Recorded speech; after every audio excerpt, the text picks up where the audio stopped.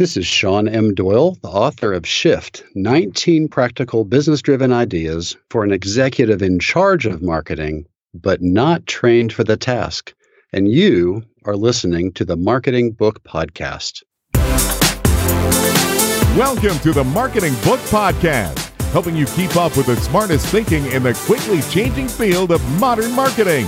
And now, here's your host, Douglas Burdett. Hello, thanks for joining me on the Marketing Book Podcast, which was named by LinkedIn as one of 10 podcasts that will make you a better marketer. My goal for this podcast is to help you discover the smartest ideas behind what's actually working in the quickly changing field of modern marketing and sales. Don't worry about taking notes. You can find links to everything linkable in this episode's show notes at marketingbookpodcast.com.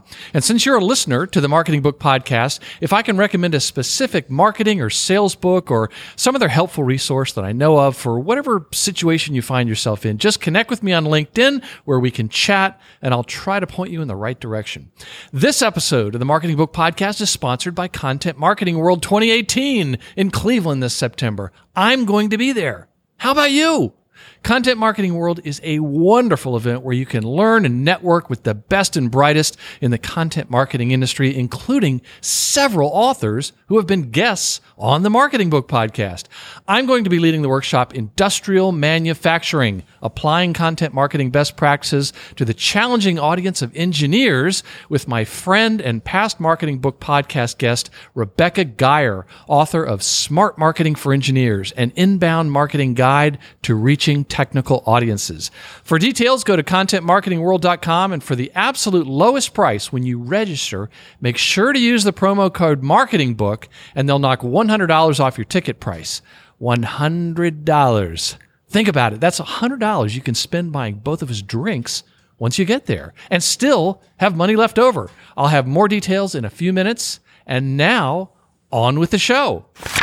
Today, we welcome Sean M. Doyle to the Marketing Book Podcast to talk about his book, Shift, 19 Practical Business-Driven Ideas for an Executive in Charge of Marketing, but not trained for the task, published by Rockbench. Sean is co-founder, principal, and director of strategy for Fitzmartin Incorporated, a B2B sales and marketing consultancy that helps mid-sized companies solve their most pressing challenges. And, interesting fact, he is a motorcyclist and is the owner of a Suzuki V-Strom 650. Sean, congratulations on Shift and welcome to the Marketing Book Podcast. Thank you so much, Doug. And even though you have a Harley, we can keep talking. Well, maybe later today. I'm off to maybe buy one. At any rate, I should state for the listener that you are originally from Pennsylvania, but you live in the great state of Alabama, where your humble host was born.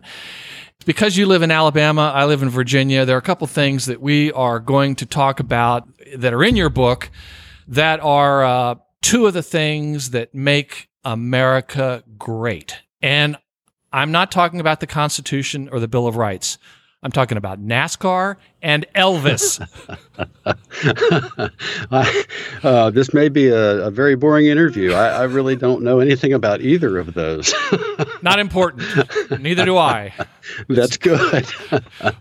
Now, this book, I just got to tell you, I can't conceal my excitement. This book was 177 pages, and I think it's the slowest read I've had of any book that size. And the reason why is because I was reading it so carefully because I loved this book. And I haven't been this personally excited about a book like that's been on the podcast, meaning that I want to take action on behalf of like my business and do a lot of the things in the book to help clients since I read David C. Baker's book, The Business of Expertise. And small world, he's also the publisher at Rockbench. But this was very exciting. And I have to tell you, I learned about this book when I went to David Baker's Lead Generation and Positioning Summit in Nashville. And he was talking about all the different aspects of lead generation for a marketing firm like you and I have, and professional services for creative firms. And at one point, he was talking about publishing a book. And he talked about not just his company, but all the other publishing companies. And he held up some of them. He held up some of the ones from Rockbench, like Smart Marketing for Engineers by Rebecca Geyer. And then he held up yours, and he read the title, and there must have been 50 agency people in the room, and everyone loved the title. Like, holy cow, I have got to get that book because that's describing my client. Or, it describes so many people that aren't trained for marketing, but yet go into it. So I was very excited to be able to read this. And a lot of the information for me was sort of an affirmation. But what was really, really interesting for me was watching how you explained things. In other words, some of the same things that we explain to clients and prospects all the time, the way you explained it, that was absolutely terrific. So if we could step back, tell us the story of how this book came to be. Oh, I'd love to. There's so much to talk about in marketing and sales, and it's a rich subject, but it's such a misunderstood subject. And one of the things now that I'm in my 50s, I've decided is I just want to help people be successful. You don't have to hire me. Hire Douglas, hire your firm, hire other agencies. But I wanted to write something and create a video series where I could equip the small to mid-sized business executives that I've worked most of my life with the skills that they needed, the knowledge, a framework, the basics, so that they can be successful. Most agency people, if you ask them, who do you work with? We're going to name the big ones. I would say, I've worked with Georgia Pacific. I've worked with BBVA. And I'd name the big, trying to thump my chest and impress you with how wonderful I am. But the reality of my life is I've probably spent more time working with that 1 million with 10 FTEs, the 25 FTE company with 5 million in sales, up into the 100 million, 200 employee size companies. And those are very different companies. That small to mid-sized business company doesn't have the Harvard-educated executive C-suite team. And typically the owner or the principal of a family-held company is the person who ends up being in charge of marketing, because nobody else can. Nobody else knows how to. And that owner, that principal, gets the vision of their company really well. Nobody can know it better. In fact, I'm reminded of one of my heroes through the years has been Bill Bernbach. He was known for carrying an index card in his jacket pocket that said, roughly paraphrased, said, "Shut up, listen. The client might know what they're talking about." Right. That's right. These clients, they all know what they're talking about, but they never seem to be equipped. Well, never is a strong word. Should never say that, right? But they were not equipped frequently with a framework or a way to understand what it is marketing does and how to leverage it as a business tool. Right. So if you think of, have you experienced that where you see the small business that could get so much out of leveraging marketing, but they don't know what it is? Yes, and that's why particularly the introduction to your book just got me so fired up because, as I like to say, sometimes I think I'm taking crazy pills, and it's like your book became sort of a support group for me. And to explain that, I want to ask you to explain what are some of the common and incorrect assumptions about marketing that you've encountered in your years in the business. Oh, well, I would pick on a man who's now a friend of mine. He was a client, CEO of a small tech company. And he once at lunch kept asking me questions and giving me direction of things to do. And I finally said, "Harvey, what do you think I do for a living?" And he looked at me with just dead seriousness, said, "You put lipstick on a pig." And I was somewhere between really angry and frustrated and glad that I finally understood why it was that I was unable to contribute and how I couldn't add value. And in fact, I built a sheet called CMO job description or roles, and it's on my website, SeanMDoyle.com. It's free download. And I built this sheet designed solely to give an executive a vision of what marketing should cover. And I wanted to rattle Harvey's cage and more positively help other executives get a broader view of marketing.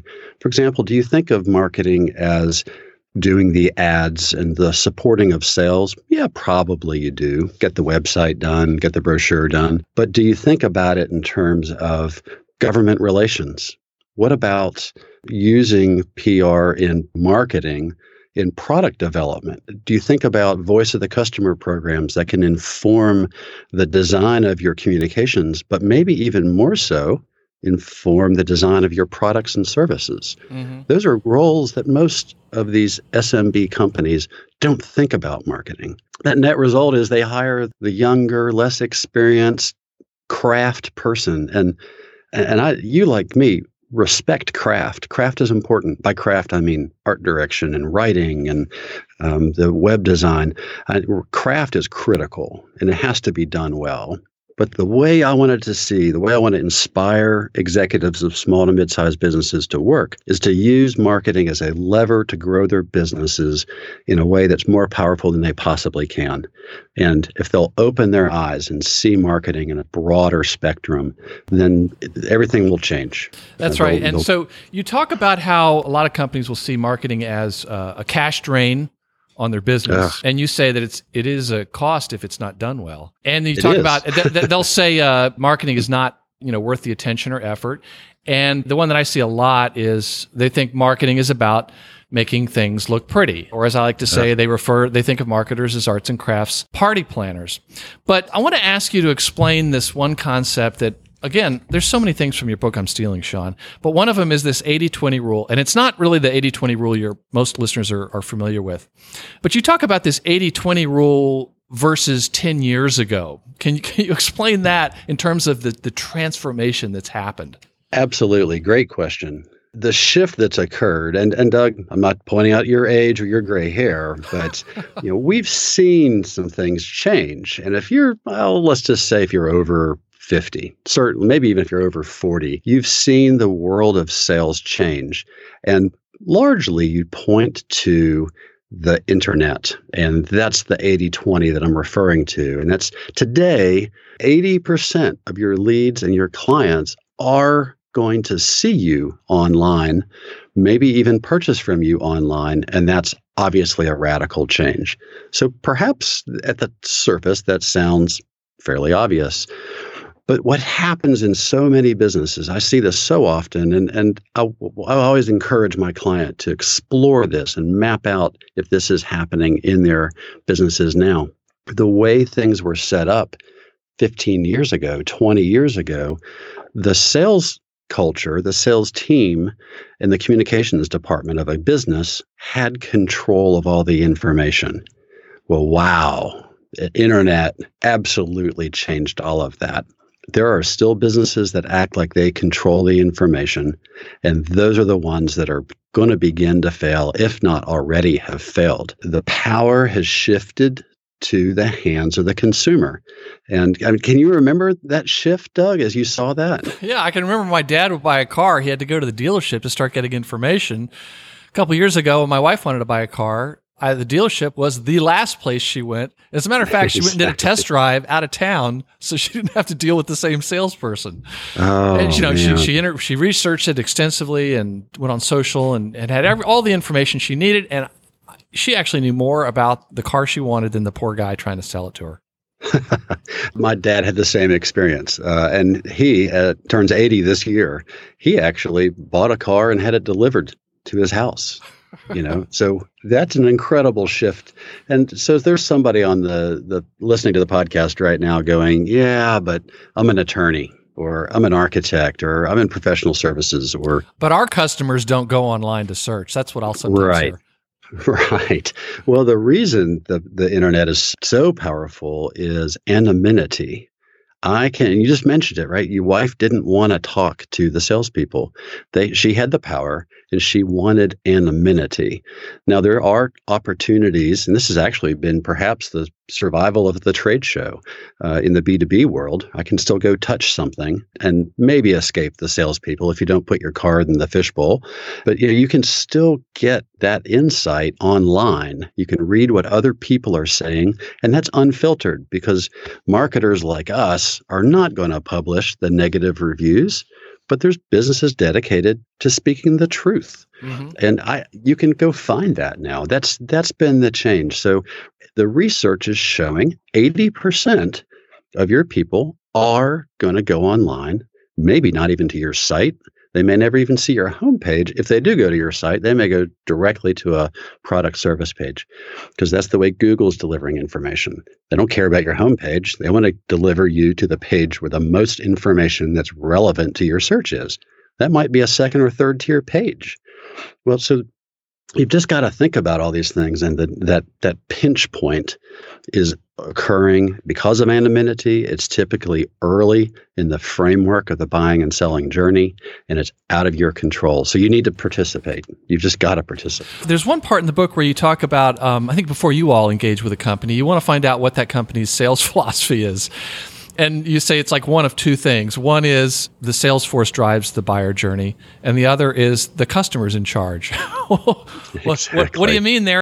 Oh, there's just some old geezers like you and me that are still in charge of the sales team somewhere. Hey, Sean, I just got to interject here. You're only young once, but you can be immature forever. Please go ahead. Well played. It's not just the older SVPs of sales. I refer to a chapter of the book. I refer to an article that defines salesmen as sales weasels. I say that tongue in cheek, and it offends some people, usually the ones that maybe it reflects. But the idea is not that salespeople are bad at all. But I would actually boil it down maybe to two different models. There's selling as helping, and there's selling as manipulation. Mm-hmm. And I grew up, and my role was to sell. And I went to all the sales classes. I won't name them here, but you would know them, mm-hmm. and you may have even attended them. Yeah. And I just, I had my cassette tapes, and I popped them in my cassette player as I drove to the sales call, and I'd recite the things they told me to recite. Yeah, you know that. You know the routine. Mm-hmm. And I hated myself. I hated it because I realized later the word I was looking for was manipulation. Mm-hmm. And once I was introduced to selling as helping and given the idea that, and this is another way often the SMB world doesn't think about marketing, with positioning comes power. Marketing is in charge of your positioning. So if your sales force doesn't have power, you really don't have a sales problem. What the sales force is going to have to do without power is manipulate or commoditize, lower your pricing. If marketing is properly leveraged, you can find positioning. It might be narrower, but with narrowness becomes power to charge more. With narrowness becomes relevance, right? So the small business owner wants to get all the business. It's just not reality. Yeah. In fact, I was driving down 3rd Avenue in Birmingham, and I was thinking about this exact subject. And there was at the traffic light, there was a truck dealership, a car dealership, a vehicle dealership, I should say, across the corner from the stoplight. And I noticed everything on that lot was a truck. And then the obvious other conclusion was every single truck was white. And I looked at the name of the dealership, and it said, Work Trucks. And then I looked at the subtitle, and it said, We're all about trucks. Like, that's brilliant. Yeah. This is a company that's specialized, and now they are relevant. So I could buy a white Ford pickup truck at a Ford dealer. I could buy it online, or I could go to a specialist in trucks that would understand my need as a company that needed a specific type of truck. And I might discover some expertise there. I'm probably going to go look, right? They took a highly commoditized, highly, highly competitive industry and had the guts through marketing to narrow into this relevant niche. Yeah, that's great. It echoed a little bit some of the similar concepts from The Business of Expertise by David Baker that I mentioned earlier. So I promised the listener we were going to talk about NASCAR, and I just love this analogy. One of the many reasons I like your book so much is because one of my favorite subjects is the intersection of marketing and sales and getting marketing and sales to align. And this book delivers that many times over. And I was wondering if you could explain the NASCAR analogy, and for those folks listening in, internationally, this applies to Formula One, the relationship of marketing to sales as it relates to a racing team. The NASCAR analogy is beautiful, but let me interrupt also and say that Birmingham has a very unique location at the Barber Motorsports Track. And if you love motorcycles, George Barber, who owns it, privately held track and museum. He has the world's largest collection of motorcycles, and it's in a Smithsonian quality building, and the Barber racetrack is one of the finest in the country. It's compared often with Laguna. So NASCAR is important, but I'd also say the same analogy would apply to two wheels, and you should explore Birmingham. It's a great, yes, I'm a fan of Birmingham. It's a great place. This episode of the Marketing Book Podcast is brought to you by Alabama Tourism. That's an account I should get. Yeah, you're right there. The NASCAR analogy came from an actual experience on the track at Talladega. And we were brought probably from the Chamber of Commerce and put in a car, and we got to ride with an actual NASCAR rider. And we zipped up out of the pit and, got up there, and we were cruising along at, I don't know, some crazy speed, high hundreds, 180 or so. And I asked the guy, he was just very relaxed and comfortable, of course. And there's, three of us with our jaws hanging going, this is amazing. I said, can you get up to the wall? He said, sure. Now, he did put both hands on the steering wheel at that point, and he drove us right up to the edge. He was checking his smartphone while he was doing this. Yeah, exactly. He was texting. No, we went right up to the wall, and by right, I mean, we were 12 inches maybe off that wall, doing right at 200 miles per hour. And I was thinking, this guy is so comfortable. He is so in charge, and he knows every bit of the track, the car, the fuel. He knew the limits of the tires. He knew what we could do. I mean, he just knew it all. And that really is very similar, I think, to the way a good salesperson should work. But their framework isn't mechanics and fuel and tires and rubber, and it's the understanding of how a consumer buys. And one of the key points of my career has been helping companies, sales and marketing, align around the customer. Sounds obvious, right?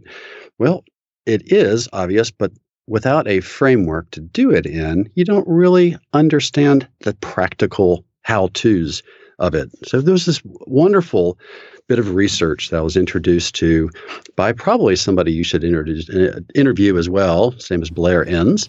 Yeah. Yeah, you know Blair. Yeah. Okay. He's got a new book all about pricing, but it's mainly for agency folks. So it didn't really make sense for my listeners. But if there's any agency folks out there, you should really check out Blair Enns' book about pricing. Blair introduced me to this book called Prochaska, Norcross, and DiClemente, and it was their research. Changing for Good was the name of the book. These three scientists studied behavioral change, and they identified what is called the trans-theoretical theorem of behavioral change. I'm not going to spell any of that for you. If you're interested, get on Google. You can buy a used copy, paperback. It's worth reading because it's about people. It's around understanding how people change. And by trans-theoretical, what they did is they studied everything in the universe of behavioral change, of cognition and cognitive thinking relates to change as it relates to change. And they compiled it into 6 steps. And these 6 steps are things that we all go through every time we make a change. It's an incredibly powerful structure. The aha moment is not just that, because that sounds somewhat like a sales cycle, right? You've gone to clients, they've got their sales cycle set up. If I'm going to set up your sales cycle, it's going to have 6 stages.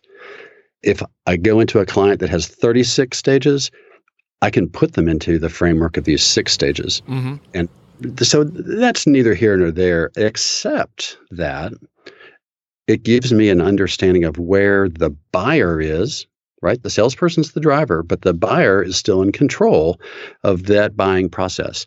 They get to move forward. They get to not move forward. They get to look at alternatives. They get to decide to just look at yours. Mm-hmm. All of that comes together in this framework. It's about quitting smoking, but if you think about it as marketing, you go, whoa, this is incredible. And I can now put a buyer in the decision value chain in that series of steps, and they identified 9 different processes that work at different stages in the buying series. And that the aha is that there's 2 processes, for example, that work in stage 1, getting you to move to stage 2. Those 2 processes have no impact on anything else in the buying decision. If I'm asking for proposals and I haven't bought yet, those first two processes have no impact. But guess what we do as marketers? We tend to create awareness. And then at the next stage in buying, we create more awareness and we create more awareness. It doesn't progress. This book outlines, and yes, this is the secret to my career. It's the secret to the website. This is what I'm teaching on the website. I want everybody to use this. It radically changed the way I can help people. And I want every business owner to have it. We're going to take a break here so I can talk about one of my favorite things, single malt scotch. As I mentioned at the top of the show, this episode of the Marketing Book Podcast is sponsored by Content Marketing World 2018.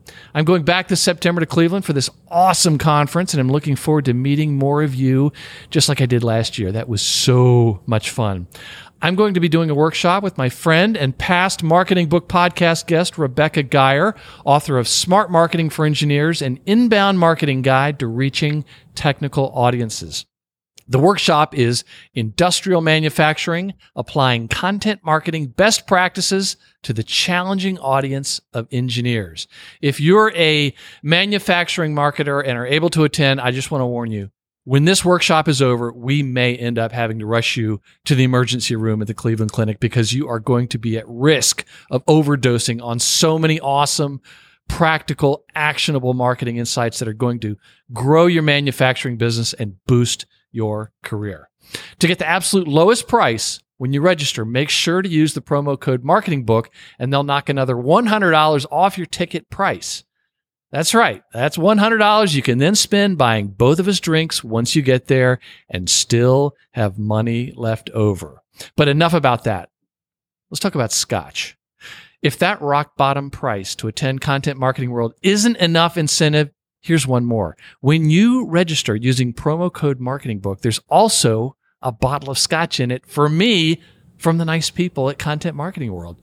We're talking win-win here, people. But now let's say you can't attend Content Marketing World and you feel bad about that. Well, you can still send me a bottle of single malt scotch. Seriously. The mailing address is at marketingbookpodcast.com. Do it. But let's say you can't attend Content Marketing World and you're thinking, well, Douglas, I like your podcast, but I'm just not yet ready to send you a bottle of scotch. But I would like to show my appreciation for what you're doing here. I've got you covered too. Here's what you do. First, pour yourself a drink. Have two. And then go to iTunes or Apple Podcast, as they call themselves now, and leave a one-sentence review for the Marketing Book Podcast. And then message me on LinkedIn and tell me which one is yours so I can raise a glass and toast your review and your good taste in podcasts. And now, back to the show.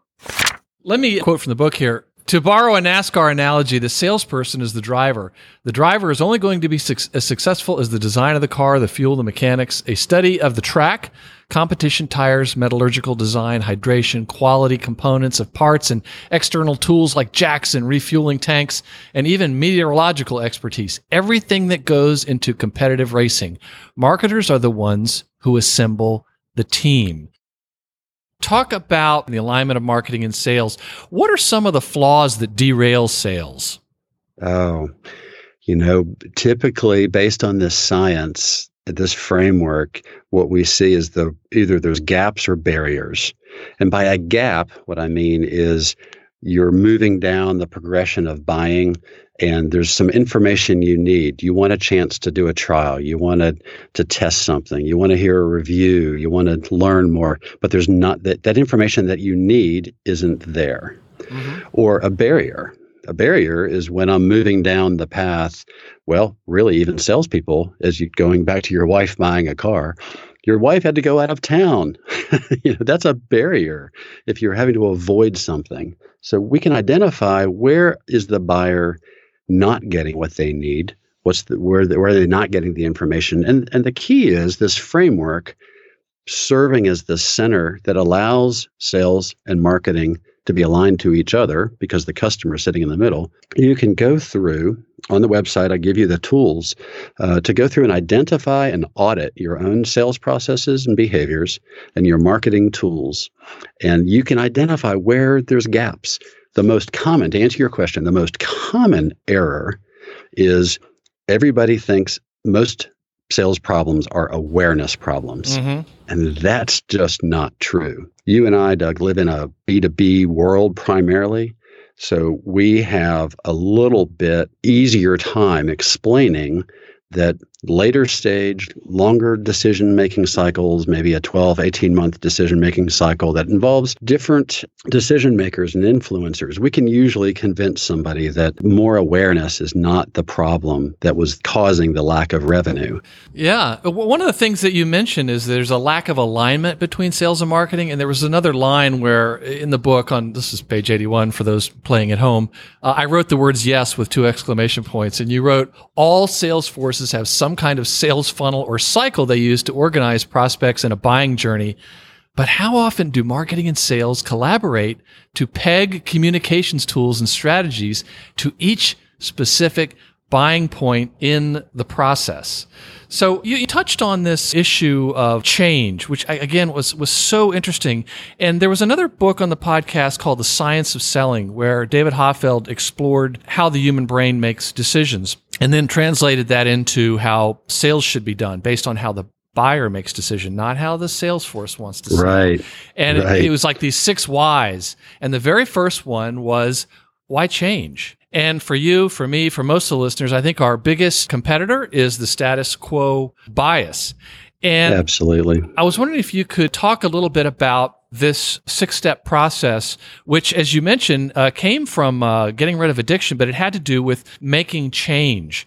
And these Absolutely. 6 steps, and the first one is one that I think a lot of marketers skip over, and it's what you call unaware. So in other words, there's unaware, and then there's a few steps below that, which some people might roughly equate with top of the funnel, middle of the funnel, bottom of the funnel. But could you start there at unaware? And this is one thing that, yes, in fact, this is a refinement we're going to be making. And I'm particularly intrigued by the unaware, because, believe it or not, I actually went back to some other books that have been on the podcast just to read up on this issue. One of them was The Challenger Customer. It really brought that one back for me.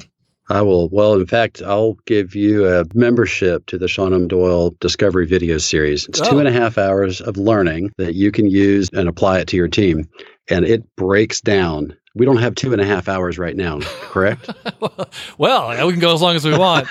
But it was interesting because it had to do with, how do you shake someone out of their belief? In other words, at the top of the funnel, it just seems like so many people are skipping this over. You know, the people are, maybe they're uninformed, or they're just unaware that they even have a problem. And that seems to be a big part that's skipped by a lot of marketers. If you're selling a consumer product and you say, gosh, we've got this great unaided recall. That's marketing talk for people are aware of us, and they know what we do. If I'm a bank, everybody knows the bank's here. But now what? The gap, the awareness is not that you exist. The gap is, how does something matter to you? And that's what you're talking about, Doug. It's the, how do I get out of the status quo? And the biggest thing we focus on is helping identify the awareness of what matters to me and how can it change my life. We're working with a group in Washington, D.C. that provides internships to college students. Well, sounds pretty easy, right? You know what an internship is. You know what they do. You know where it is. The trick, I think, is going to be there. We're early in the process, but I think the outcome of having done an internship in Washington, D.C. at the State Department or at Lockheed Martin or Boeing, the outcome of your career, the trajectory of your life, that's what's going to change. So let's not talk about internships. Let's talk about the outcomes. How would it be mattered to me? There's an economic theory that says the number one rule of economics is what's in it for me. And that's true in B2B. That's true in consumer. It sounds crass, right?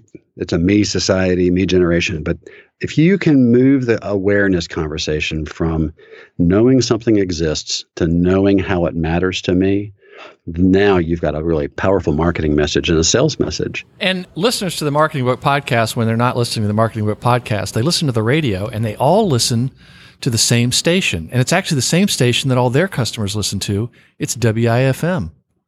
What's in it for me?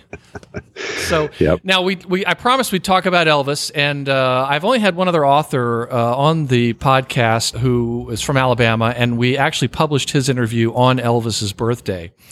So I want to ask you to talk about Elvis, but in the context of where you talk about if the B2B purchase journey is search initiated and social powered, then what should you be doing to garner attention? And where should it lead? How can you manage your internet-related investments and set expectations?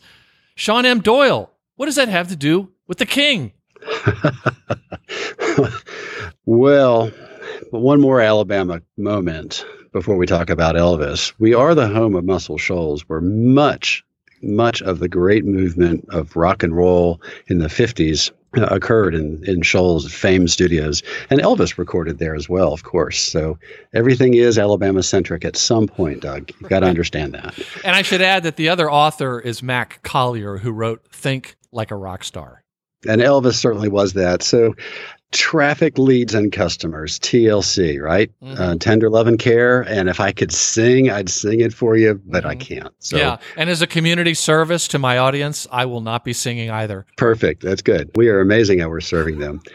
The framework of the behavioral change, the unaware, all the way through to exchange, relationship, and advocacy, those 6 stages we were referring to, they apply here too. Traffic, leads, and customers. And you can look at the idea of a sales funnel and boil it down all the way to web traffic. And that's the T. The web traffic, because of that anonymity of the website, the anonymity of the internet as a whole, your people, your buyers are 80% at least are going to be on there researching, looking, and learning. The goal of all this talk about inbound marketing and conversions and click-throughs, and that is all about getting somebody to identify enough with you to ask for some information that you might give them. Now, that's actually a really interesting subject because the world's changing now with some new internet privacy policies and even the philosophies as relates to Google and the way that they're doing search. A lot of people are allowing that content just to be all available, and I don't even have to give my name or email to get it. So there's 2 different philosophies. You probably want to explore the values of each model, the gated content versus the free content. But either way, those leads, at some point, you're going to talk to a salesperson. That might be walking in a store. That might be calling a sales rep, because as you move into later stage buying, you're going to need more information about what would this look like for me to buy it in the B2B. So that's that lead. So it doesn't, just because you can't get a lead on a website, it doesn't mean your leads are dead. And then finally, that's where that salesperson, that NASCAR driver salesperson, is orchestrating and coordinating all of this. Marketing has provided the sales force with as much information, as many tools to overcome those gaps and barriers to satisfy the customer's needs. And it could be all kinds of things. It could even be brand support at that point. Like, do I really want to buy this product? Can I trust this brand? Well, yes.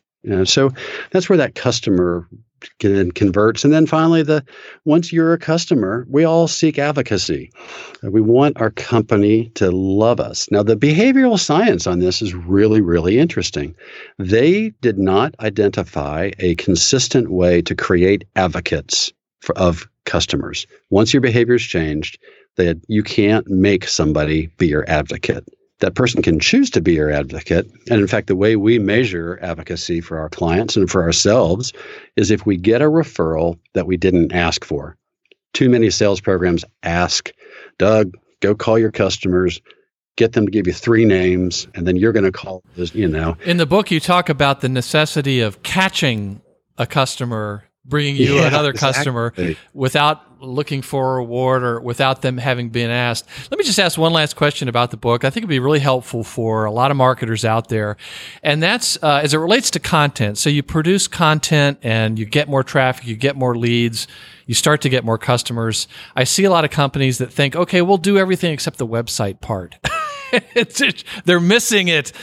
But as it relates to content, can you explain what you mean by the 90-10 90/10 content rule? I think the first thing as we look at content is to remember one thing, and you can't just write content. You have to write content first in the view of the prospective buyer, second in the view of your competition, because if you're saying the same thing that they're saying, it's just more noise. You have to write content in the view of your own company. Are you really good at it? Because marketers can convince people of stuff that you're actually not that great at. And then finally, you have to look at content and write content appropriate to the sales cycle. So the content that creates awareness is different than the content that I need when I'm contemplating. It's different from the content when I'm preparing. But 90% should be what? So the 90/10, it's a great question. It's a definite difference between the North and the South. And since I've lived both places, I can see it. In the North, you keep your crazy people and you tuck them, members of your family, the ones that are just a little off. Mm-hmm. You tuck them back in the back and maybe the back porch. Well, that's what the attic or the cellar's for. Exactly.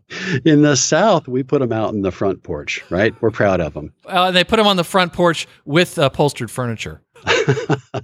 Absolutely. When a person, I share that to say, when a person talks to themselves, we call it crazy. When a business talks to themselves, we call it marketing.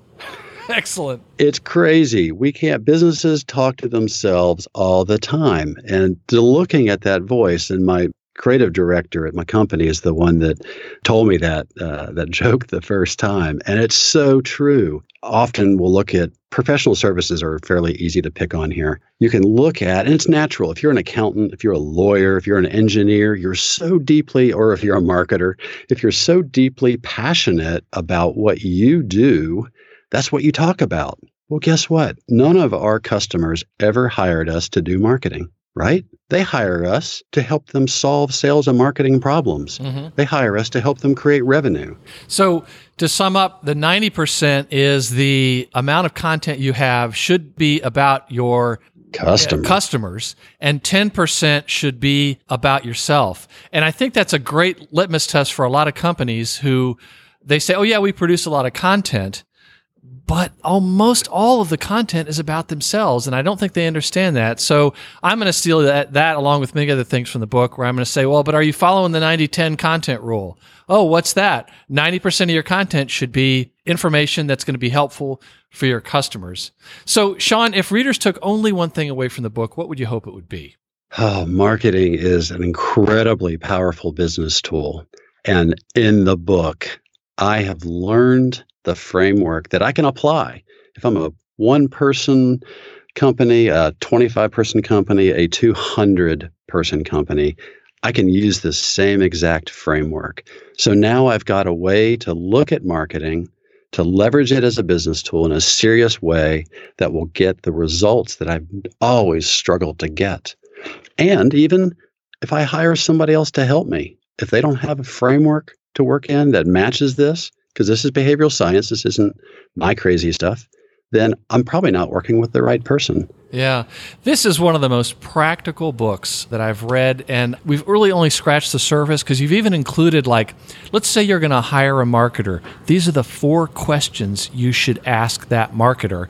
And every marketer should read that and understand kinds of things they should be thinking about. And I think you even mentioned before we started recording something about the publisher said, he read the beginning, David Baker read the beginning of your book and said to you something like, oh, so you're pissed off. Exactly. I am not angry at the people. I believe that people can do so much better. And I'm reminded of my college English professor, Sarah Palmer, and she was this little tiny woman, sat behind this big wooden desk, and of course your chair out in front of the desk was really small, so she sat above you, and you ended up just straight on eyeballing this wooden plaque. And this wooden plaque said, "You can do better." That's a great takeaway from the book, is you can do better. But I think the biggest problem is companies don't understand what they're capable of doing now. And that's, as long as you and I are working, we're going to be explaining that. Business executives are smart. They're just not trained. Yeah, exactly. They're not trained for the task. they're not bad people and they're not stupid people, far from it, but they don't have the framework. And it's almost like a while back, one of my buddies from college, who's the CEO of a manufacturing company, he called me up and he said, Douglas, what is this marketing thing? What are my people supposed to be doing? What matters and what can I ignore? And in 45 minutes, we had this conversation. He was like, oh, thank you. I mean, he was a very sharp CEO and he understood what was important. And it was almost as if, I think it was a similar kind of reaction to people who will read this and say, oh, got it. I understand. You've really separated the signal from the noise. So, Sean, what books have inspired your work and career? The one that was really the big trigger for me on understanding the internet, and this book is probably dated a little bit at this point, but the principles are 100% true. And it's Avinash Kaushik, Web Analytics 2.0. Yeah, you mentioned him in the book. Yeah. Just a powerful book. Just made the idea of analytics and what Google's doing so practical. Great book. I'm very, very interested in cognitive marketing as a result of this study and seeing the application. And you look at cognitive economics, and you have to read Dan Ariely, Predictably Irrational. Oh, yes. Incredible book. Richard Thaler is another one you need to read some of his stuff. But Dan Ariely, Predictably Irrational is amazing. He really deals with price anchoring and some of the concepts that every listener to this podcast could make money with just by understanding price anchoring. The last book that is not a marketing book, but it's making a profound difference in my life because of one single word: accountability. Gino Wickman has written a book called Traction. Oh, yes. It's one of those books you read and you go, yeah, that's so simple. I would wake up in the morning at home and my mother would have a sticky note on the door with my to-do list for the day, and I checked it off. And I had accomplished what I needed to get done for the day. Yeah. Somehow, Gino Wickman has done this for a whole business.